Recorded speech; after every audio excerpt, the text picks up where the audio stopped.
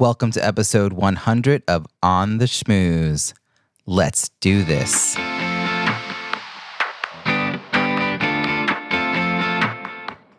Welcome to On the Schmooze, the podcast that highlights talented people from different fields, explores how they built strong networks, and overcame challenges on their way to becoming successful leaders. Now here's your host, Robbie Samuels. I knew this day would come. 2 years ago, the very first episode was 000, and then 001, 002. What's significant about this? I've been working towards 3 digits, episode 100, since the very, very beginning. I'd heard that most shows didn't make it past 7 episodes. Recently, I came across this specific stat. Between June 2005 and June 2015, a typical podcast ran for 6 months and 12 episodes at 2 episodes per month before going inactive. You heard right, just 12 episodes over a 6-month period and then show's over. Which is why I started with 3 placeholders for each episode number. I also invested in quality equipment and committed to an every Tuesday release date. Mindset is so important to achieve big goals. On a related note, I keep referring to the book I released last year as my first book because I'm committed to there being more books in the future. And saying first book keeps people asking about my other books, which keeps them front of mind and increases the likelihood that I'll actually make them happen. Your challenge for this week. Think about a big goal you have. How can you apply what I've described here to help you meet your goal? How can you shift your mindset so you can clearly commit to meeting your goals? What is your episode 000 or first book? Language is so powerful. Choose your words carefully and then let me know what you're committing to. Now, on to this week's show. Today's guest is one of the world's leading experts on business networking. He was called the father of modern networking by CNN and one of the top networking experts by Forbes. He's a keynote speaker for major corporations and associations around the world and has written 22 books about various topics like networking, marketing, and achieving success in business and life. He has been named Humanitarian of the Year by the Red Cross and was recently the recipient of the John C. Maxwell Leadership Award. Currently, he is the founder and chief visionary of BNI, the world's largest business networking organization, which he founded in 1995 and now has 8,350 chapters in 71 countries. Please join me in welcoming Dr. Ivan Misner. Hi, Robbie. Thank you so much for having me on the show. I appreciate it. Oh, Dr. Misner, thank you so much for joining me from your office in Austin, Texas. I just want to jump right in and ask you about sort of when you first realize you have the skills to lead, and in particular, how do you define leadership? How do you think about that word, and when did it start to dawn on you that maybe that word could be applied to who you are? Yeah. So, Robbie, please call me Ivan throughout the interview if you're willing. So, how would I define leadership? Well, when one person is willing to follow you, you're a leader. So, it to me, it's reasonably simple. The question's a good one. To me, I think, in addition to what I've said, it's really about encouraging people to achieve goals, whatever that is. A leader's primary function is to encourage others to achieve those goals. I found out pretty quickly as a young man that fascism is not a good leadership style. You telling people what to do generally in the long term is not going to work. But encouraging them and assisting them, coaching them, mentoring them is the way to do it. And for me, I really started down that path in high school in student council.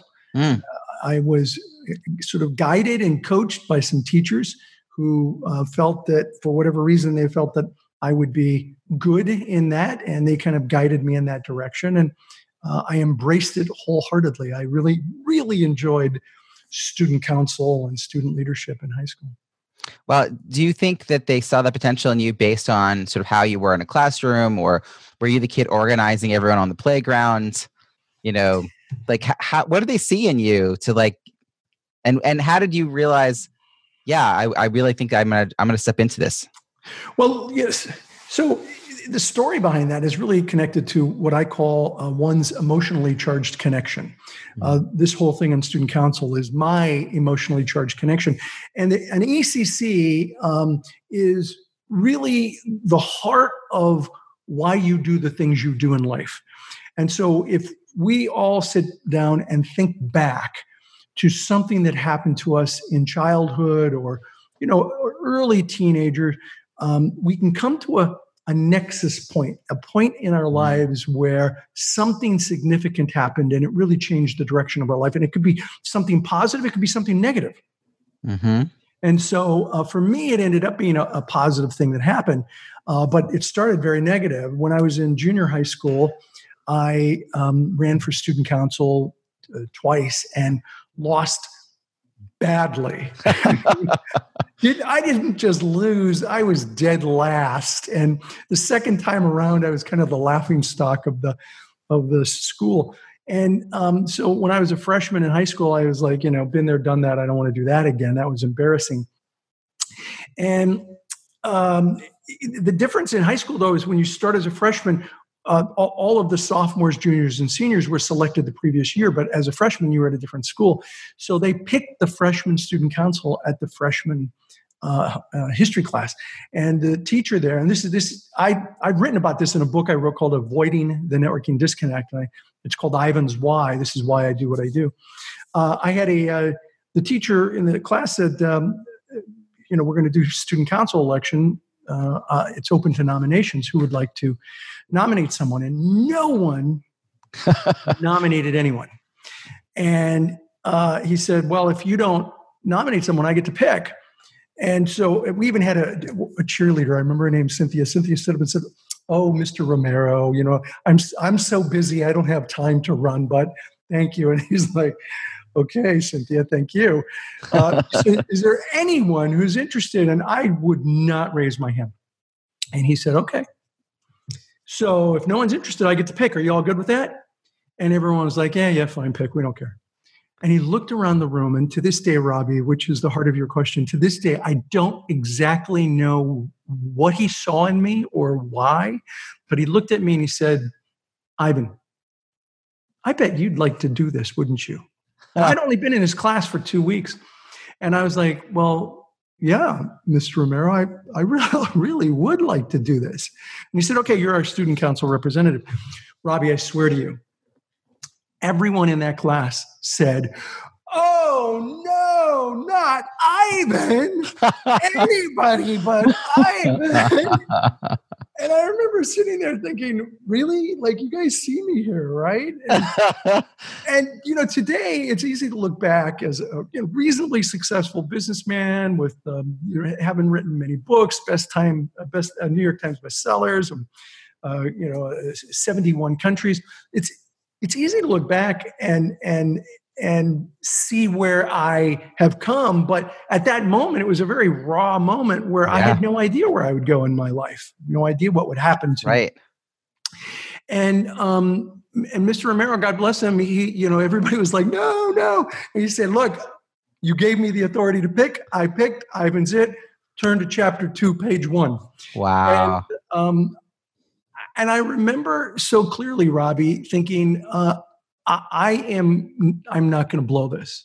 Yeah, you wanted to almost prove, right? Like that you were worthy of the appointment. That is exactly right.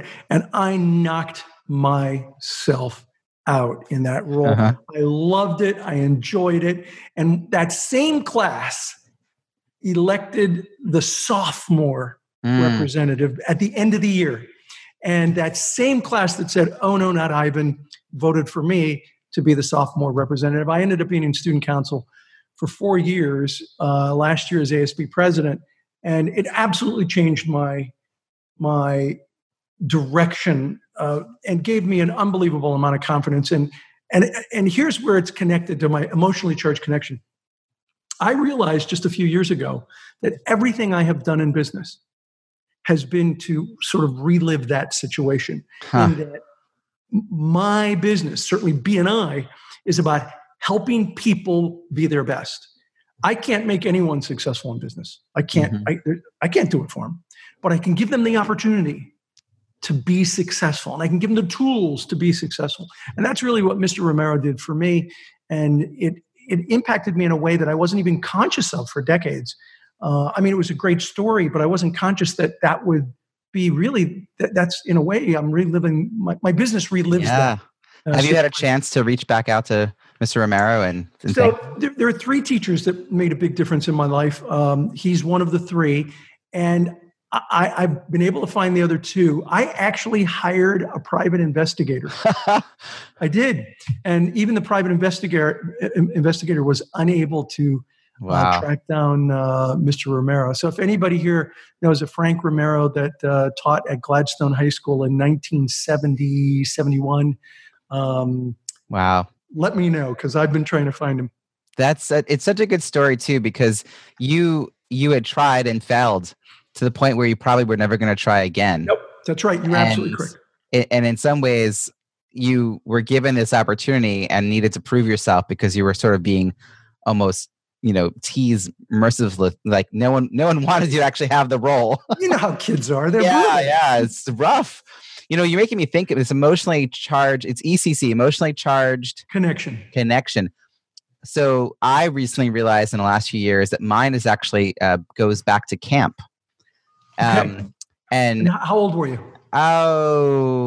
11 or so. That's the area. Yeah. 11 or so. Yeah. And the reason I had to think about this is that I am an outgoing extrovert, and most of my clients are not.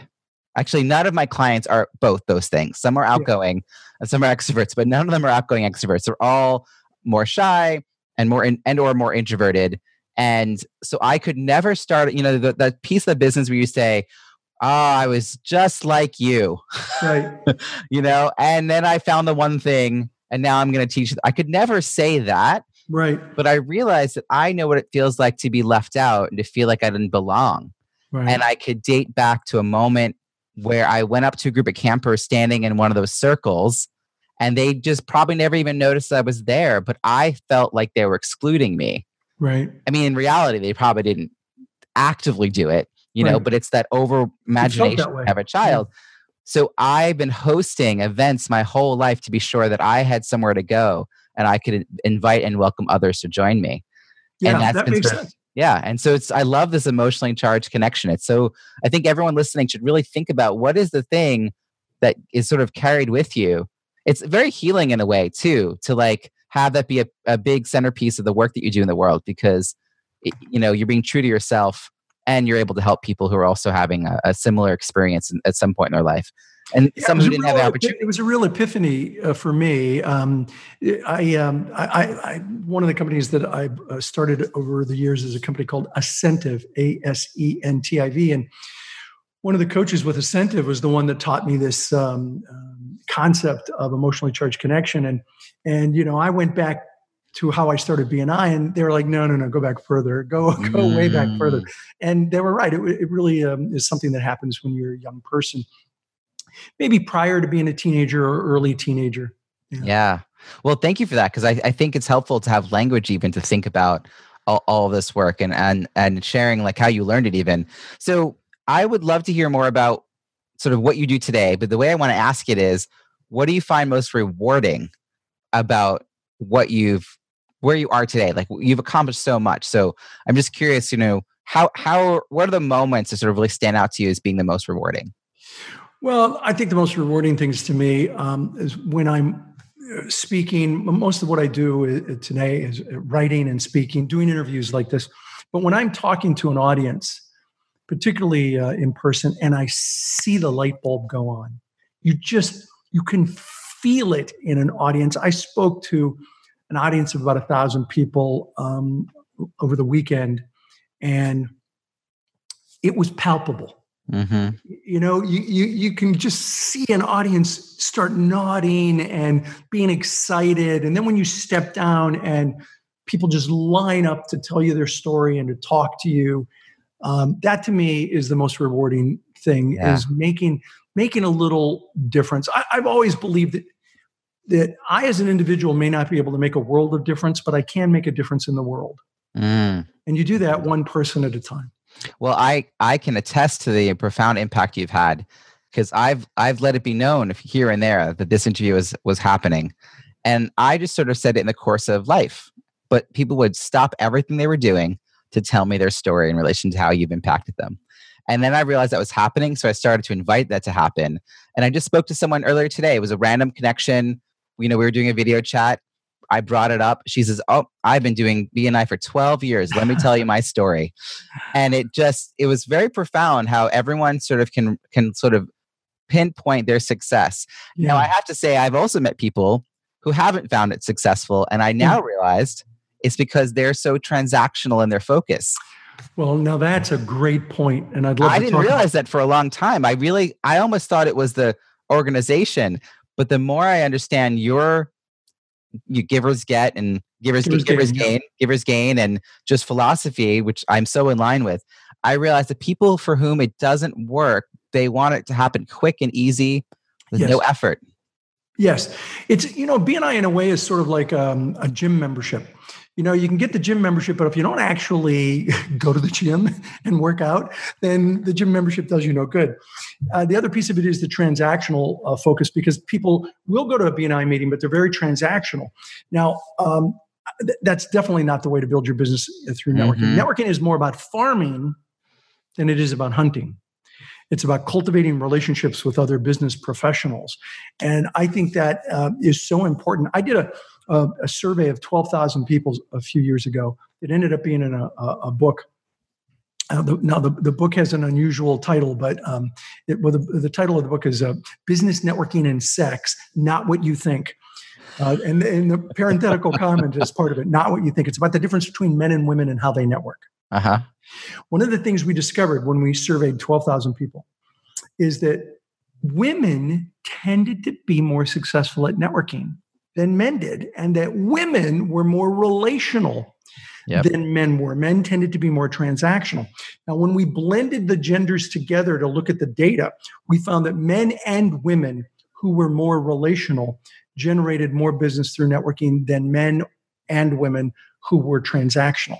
And this is based on a survey of 12,000 people, and not just BNI members. It was open to the public. So you hit the nail right on the head. Networking is all about building relationships. I'm so glad you brought up that book, because I work with entrepreneurial women, and I actually got hired to speak about networking at a women's leadership conference. And in the course of talking to the client in preparation, she said, "Women are not good at networking." And I just sort of was like, "Oh, okay, tell me a little more," because you don't want to disagree with the client outright. And she's, "Well, men are just gravitate towards talking about business and exchanging business cards." I said, "Okay, sure. Transactional networking, sure. But, at its core, relationship building is about helping. It's about, building connections, sharing resources, offering support." I'm like, "Do you know any women who are good at helping?" And she said, "Well, yeah." I said, "Great." Those skills that you probably are excelling at are just so directly connected to building great connections and building relationships. And she was like, "I never thought of that." And people think of networking as a very transactional process. Here's my name, rank, serial number, business. And that really, as a matter of fact, I did another survey of the top characteristics of a great networker. And of the top characteristics of a great networker, being direct, asking for the sale, asking for business, those things ended up at the bottom of the list. The bottom. The things that ended up at the top were good listener, positive attitude, ability to follow up, all things that have nothing to do with being an extrovert. And mostly things to do with people being relational versus transactional. So here's a great example, because men still have a hard time with this. Right? Men still are, what's the difference? And I had one guy once say to me, "Well, describe this. How you're at a networking meeting, what is relational?" And so here's a great story, a true story. I was standing with a man and a woman when we were having a conversation, and up walked a second woman. And she stepped into our semicircle, and the two women first started to talk, and the woman who was already in the circle said to the new woman, hi, it's great to have you here. How did you hear about tonight's event? Mm-hmm. Not what business are you in, but how did you hear about tonight's event? And the second woman said, well, my friend Sally invited me to tonight's event. And the first woman was like, Sally, you know Sally? I know Sally too. How do you know Sally? Now, I look over to the guy. Uh-huh. The guy is standing there and his eyes are rolling up in the back of his head, Yeah. And he's like, bleed me out now. Yeah. Who cares about Sally? We're here to do business. And I observed that difference between transaction and relational right there. That's so great. A great example of how women can be better at that relational process than men can. Although men can be great at it, but it's a little bit of a trained skill. Yeah, that opening question she had is actually the one I use. Like, I don't even think about it anymore. It's like my default. It's a good one. Now, I'll tell you where the women said they had challenges. Asking for the sale. Mm-hmm. Now, not all women and not all men do what I'm talking about. But I interviewed 12,000 people. When you interview 12,000 people, you start to get some patterns. So if you're listening to this and you go, I'm not like that. Well, this isn't about you. This is about the average man, the average woman. And what we found was the women were saying, yeah, I could be better at asking for the sale. I build a relationship, then I don't ask for the sale. The men ask for the sale, but they're not always as good about building the relationship. Mm-hmm. This is so great. And I think that as people realize that the skills that they already have apply to what we call networking, then they might approach events differently. My book is called Croissants versus Bagels: Strategic, Effective, and Inclusive Networking at Conferences. And it actually kind of gets at that piece you were just describing where you're standing in those little circles. So that the tight circles at these events that are impossible to break into are the bagels. But if someone opens up their body language to join, let other people join, that's the croissant. And just even having that mindset of having open body language, right? It's like, right. I first started talking about that probably about 8 or 10 years ago. I call them open twos and open threes. Open twos and open threes. A closed two would be two people standing perpendicular to each other. Sure. Whereas an open two would sort of look like a V. Mm-hmm. A closed three sort of looks like a triangle, and an open three would look like a U. So the more you can stand in these open stances, the easier it is for people to step in and join the conversation. It's a very simple but significant technique to apply to your networking, because if you do that, you'll be shocked at how quickly the circle grows. Mm-hmm. So I'm curious then, how did you first sort of come to these?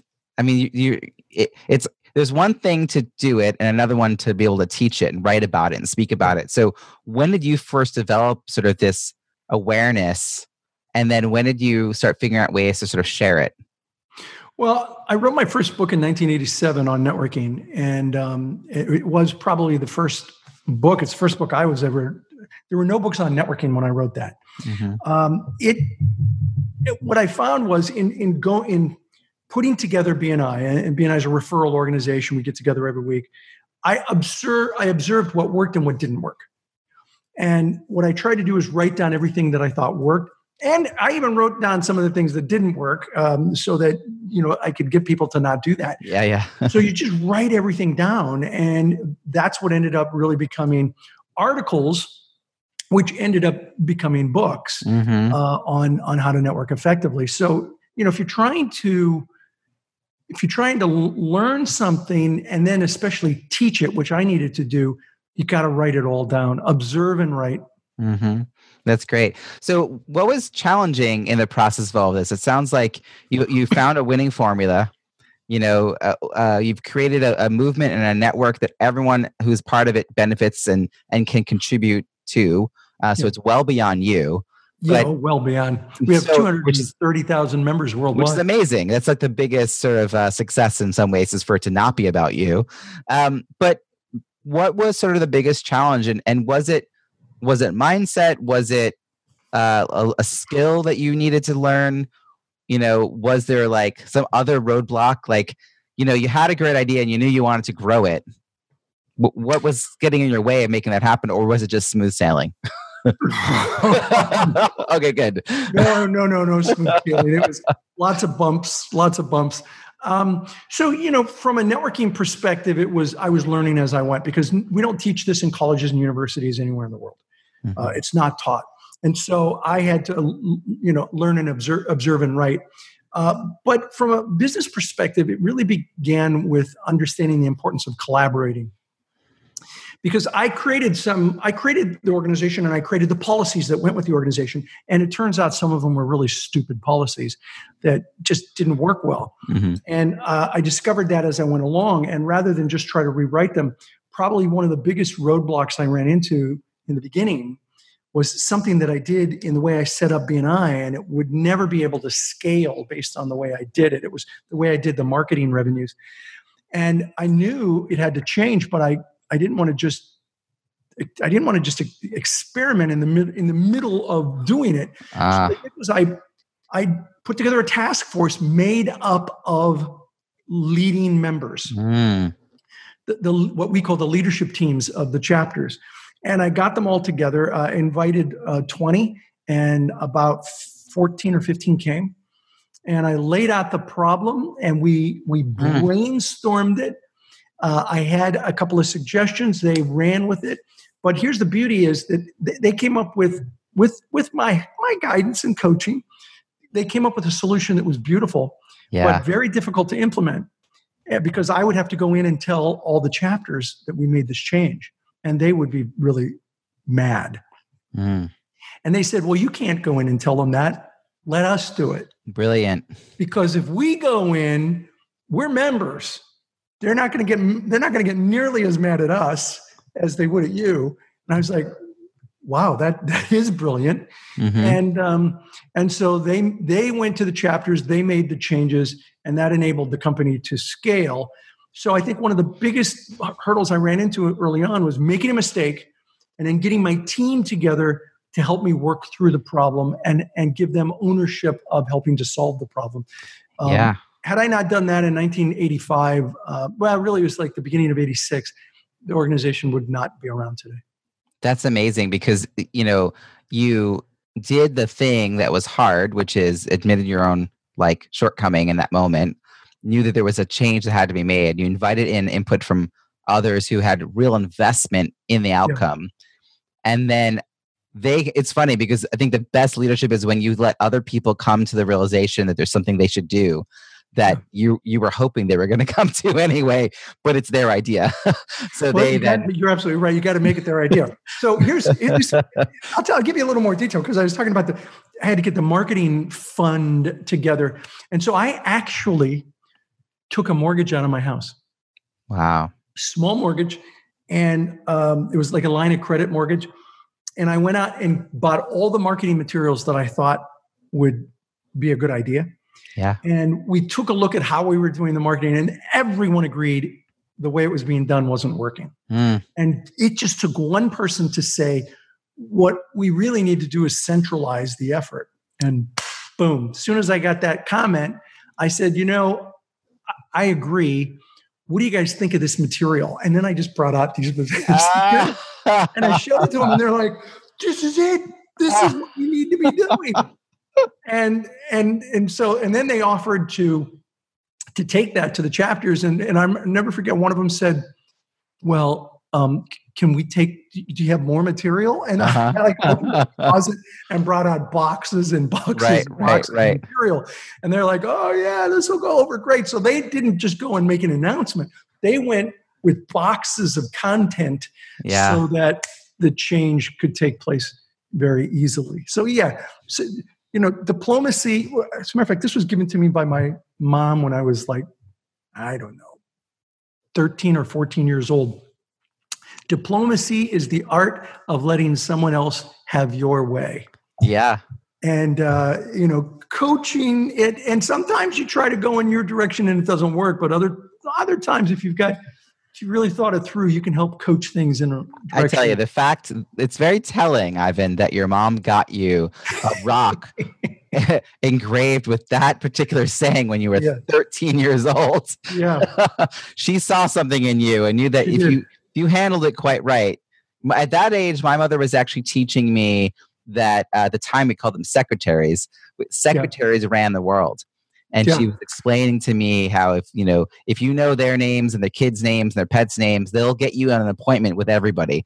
And I was using my high school, administration that way and making all kinds of great changes. Well, listen, your mother was absolutely correct. And it still is today. And I've had some amazing experiences by, not being able to go through the person that I wanted to get to, but through the assistants. Yeah. So you have amassed quite an array of people in your life. And I'm always curious how someone who thinks so much about building connections and building relationships, how are you nurturing not your closest circle or even like that next layer out? Like I think of my closest friends, and there's like the prospects or past clients sort of circle. How are you nurturing that sort of third layer out of people that you meet and you get along with, but you don't really have any business with, that are not, there's no direct connection or ask, but you like them and you're like, okay, I want to make sure that I don't like completely lose touch with them and then only reach out when I have a book. Right. Do you have any practices or habits or, yeah? Well, the thing is, and it sometimes surprises people to hear the founder of the world's largest face-to-face network say that social media is a powerful tool, but it is a powerful tool, and it's one that I use regularly. And so those people that I may not be able to meet with regularly, I use social media as a touch point. So, you can just connect with people very easily, either through Facebook or Twitter or whatever, and stay connected with them. Mm-hmm. But if you really want to go, if you want a powerful network, it must be not only wide, but deep in some places. Mm-hmm. Every person you meet can't be a deep connection, but you do need to have some deep connections. And so if your network is a mile wide and an inch deep, it'll never be powerful. Right. And so you have to have those people that you really want to stay in touch with, and you got to connect with them regularly. Just today, I set up a call with a person who has become a really good friend, but I haven't seen him I probably haven't seen him face to face in 5 years or more. Wow. But we stay in touch. Yeah. We email each other, we call each other. And so nothing ruins a relationship. Certainly bad behavior ruins a relationship fast. But one of the fastest ways to ruin a relationship is benign neglect. Where you just neglect to stay connected with that person. And we've all had, I'm sure everyone listening to this has a friend in their mind that they can think of that they really liked, and just for some reason over time, that friendship has faded away. They don't even know where the person is now. Yeah. And that's what happens with benign neglect. And so you don't want that to happen to people that you think it's good to have a continued relationship with. So one of my other guests in the show was Susan Rowan. Oh, Susan Rowan. I love Susan Rowan. Yeah. She's a close friend. And there are probably only a couple of other people in the world that I would highly recommend as a keynote speaker on networking, and she's one of them. Yeah, and she came on, and this comes up a lot. I share this. Her hey calls, which is she says how are you calls. So when you're just kind of walking, and it's a nice day, you just do a hey call, a how are you call. And it's just so simple. And I always tease people that they've forgotten that the device in their pocket actually makes phone calls. Well, you know what, Robbie? It's been probably a year since I did a how are you call with Susan. So when we end this, I'm gonna give her a call and tell her.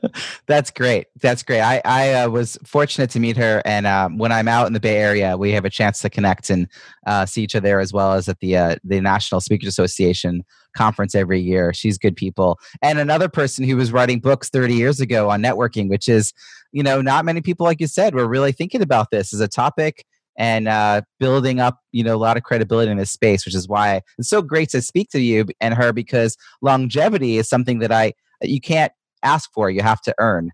And Susan's got it. I think it was her first book, How to Work a Room. Yeah. In its second edition. It's a wonderful book.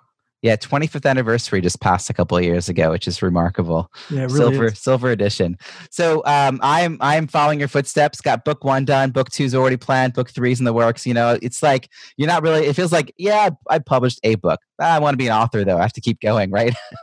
So when you're traveling, do you ever like organize dinners? Is that one of your methods, or like because I know that you're so value the face to face. Like, do you find a way to work that into your sort of daily habits and routine?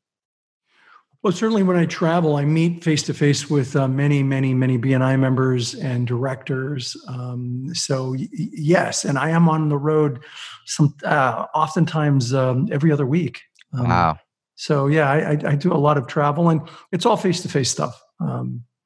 Yeah, but although Skype has been fantastic, because it does flatten. Technology flattens the communication hierarchy. It enables people to communicate in ways that we couldn't communicate. When I started BNI many years ago. Yeah. My father once said to me that the fax machine was the best invention ever for back in the day. It was like this big leap forward. He had worked in a factory that had blueprints, and every small change you had to mail it, put it in a tube, and send it through FedEx. Yeah. And then one day there was a fax machine, and you could just send a note, and they'd get it in seconds. Yeah. And he couldn't at the end have envisioned what we have today. But the leaps forward have been amazing. And I think people have to realize that a lot of the same best practices for face-to-face apply online and vice versa. Really separate worlds. We sometimes think of it that way, but there is sort of a person that's you, and then you bring yourself to these spaces. We're getting towards the end, and I have this question about building diverse networks, which it's the topic of my next book, and I want to really understand from your perspective what value is there in investing energy into trying to diversify your professional network.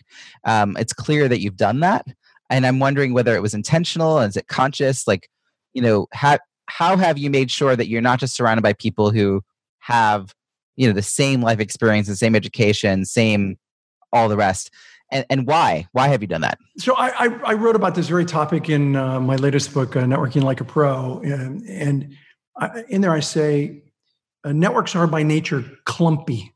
That's the technical term. I love it. We tend to hang out with people like ourselves because we feel more comfortable with people like ourselves. So imagine, clusters of people. And so we tend to hang out with the people within that cluster. However, and this is where diversity is really important, and I think the average person just does not get this. If you have someone who's different than you in your network, they are a connector to another clump or to another cluster of people. So the more connectors you have, the more diverse your network, the more connectors you have to other clusters of people. So diversity is key in building a powerful personal network. And what tends to happen is that we as people tend to surround ourselves with people that are just like us, or that we feel comfortable with. And so diversity in all kinds. I mean, we think of ethnicity as diversity, and clearly that's a big one, but also gender, age. Age is really important. You young guys, it's good to have an old guy like me in on it, and vice versa. It's good for me to have some millennials in my personal network, but also socioeconomic background. Believe it or not, that can actually add a lot to your network.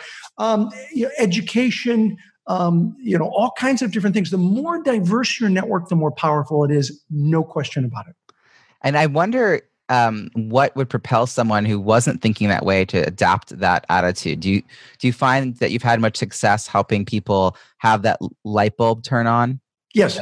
Yeah, I have, because I talk to them about the butterfly effect of networking. And the butterfly effect of networking, well, the butterfly effect is part of chaos theory, which is in the field of mathematics, that says the flapping of the wings of a butterfly cause some minute thing in the environment that causes something else, that causes something else, that causes something else, that changes the weather. And so what I have found is that the butterfly effect applies to networking. One contact you make here can lead to something that leads to something that Right. leads to something that leads to something that leads to something that leads to something amazing. I first wrote about this on my blog, ivanmeisner.com. If you go back to September 2007, you'll see a connection that it was a solopreneur coach that asked me for a favor that led to another contact, that led to a contact, that led to a contact, that finally led to an invitation to a week on Necker Island with Richard Branson. Wow. And that all started with a solopreneur business coach. Yeah. And so I tell people, don't look your nose down on good connections. The only thing you should be saying no to in terms of connections are people who don't fit your values as a person, or they're not good at what they do.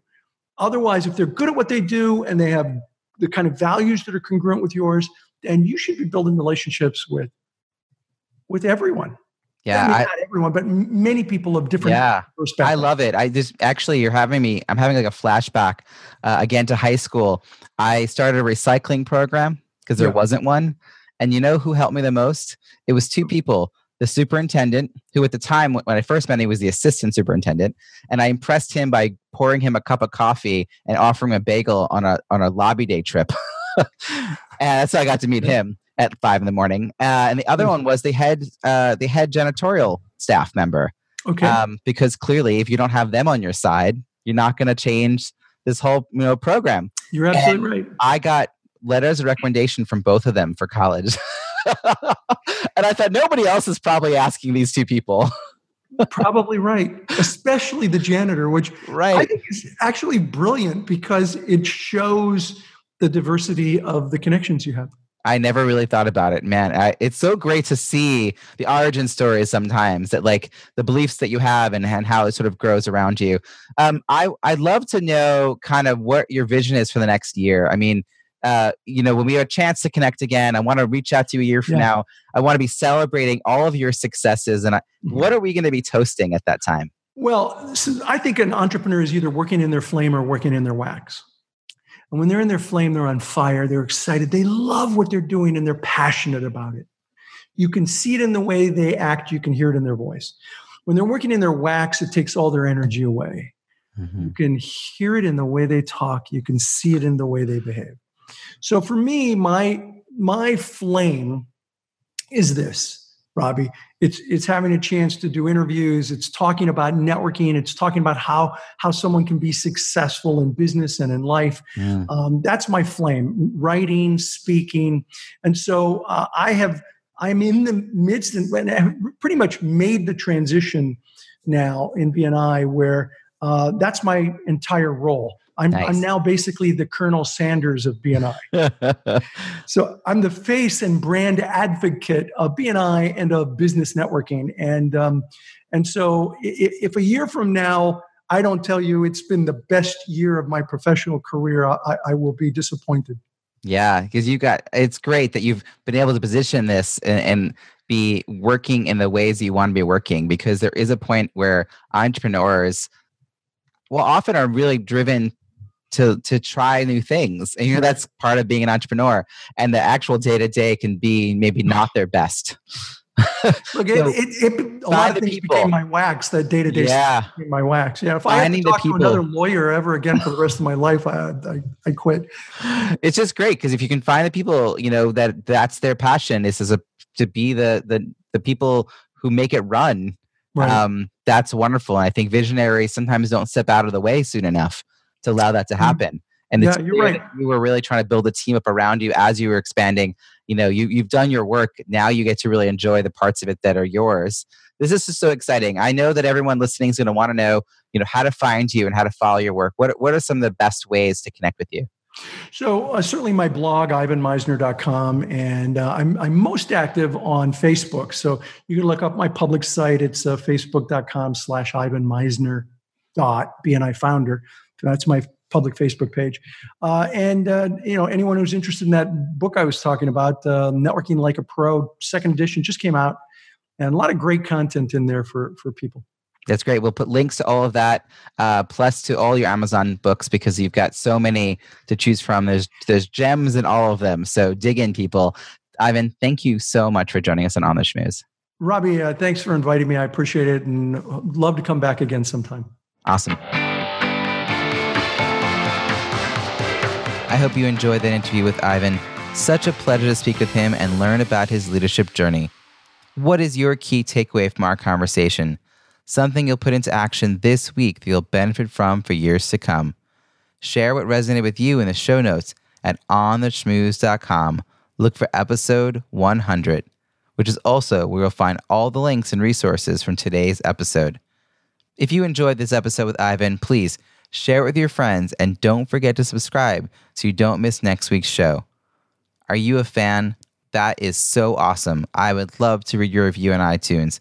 It's easy to find our iTunes page at itunes.ontheschmooze.com. Thank you in advance. I look forward to connecting again next week when I'll be interviewing another talented professional about their untold stories of leadership and networking. We'll explore their career challenges, work-life balance, and how they built a strong professional network on their way to becoming successful leaders. Until then, have an amazing week.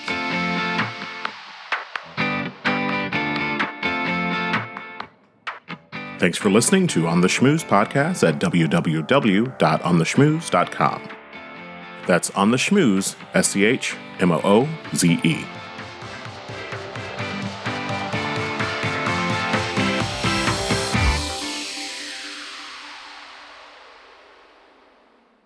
This podcast is heard along the Marketing Podcast Network. For more great marketing podcasts, visit marketingpodcasts.net.